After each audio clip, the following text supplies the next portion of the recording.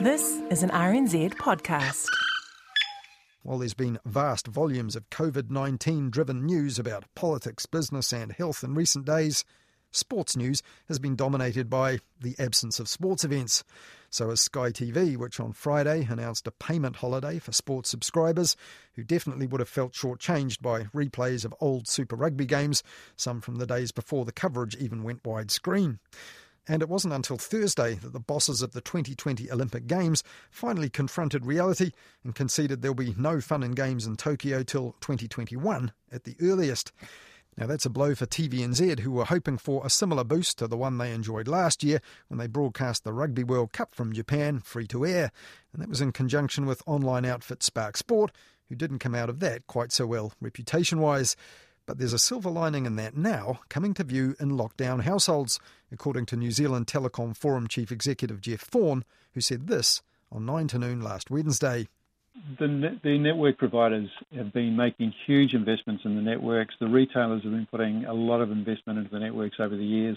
And there was a lot that went into preparing for the Rugby World Cup. And as a result of that, there's a huge amount of capacity there.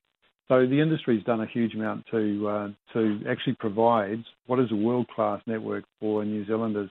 In Australia, the organisers of the NRL and the A-League finally pulled the pin on those competitions this week as well, but only after New Zealand's representatives in each one had set up shop across the ditch to try and see out the season. And the A-League closure was especially bad news for Phoenix vice-captain Tim Payne. While some of the Phoenix let their hair down when they finally got the news they were heading home, and in the absence of actual sports news, that became bulletin leading stuff, for which he had to please explain on Radio Sport last Tuesday. Maybe you can start with what happened. It was the last day before we left to come home, and myself and Oliver Sale took a golf cart for a ride in the early hours of the morning.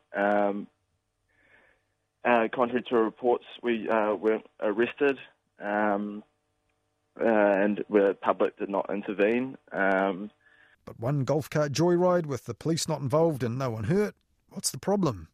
So sorry that I've let so many people down. Had you been drinking? Yes, we had been drinking. By Thursday, Darcy Waldegrave had renamed his sports talk show Sport-ish Talk because most callers actually wanted to talk about the lockdown, though one sports fan did call him up to complain about the lack of options for sports betting at the TAB. He was now reduced to gambling on esports, and Darcy Waldegrave couldn't help him out much with that. What are they running at the moment on esports? Execration v Team Strawberry, Airborne Esports Club v Rooster, Five Brothers v Team Space. I have no idea what these sports are. 7:25.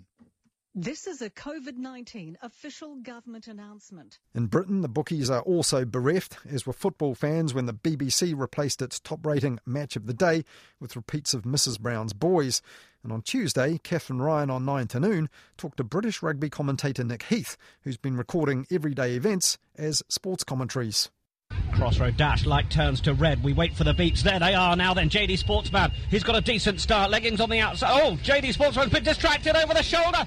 While Catherine Ryan was talking to Nick Heath about that, she had a rather random sledge at the Aussies. Our dear cousins, the Australians, we talk about how they'd bet on two flies crawling up a wall, I think. But it turns out some of them are pretty good at the same sort of thing. Veteran Aussie radio host John Vertigan's parody race call, The Teenagers Parenting Derby, has also been going viral on social media lately. They're all set, and they're racing.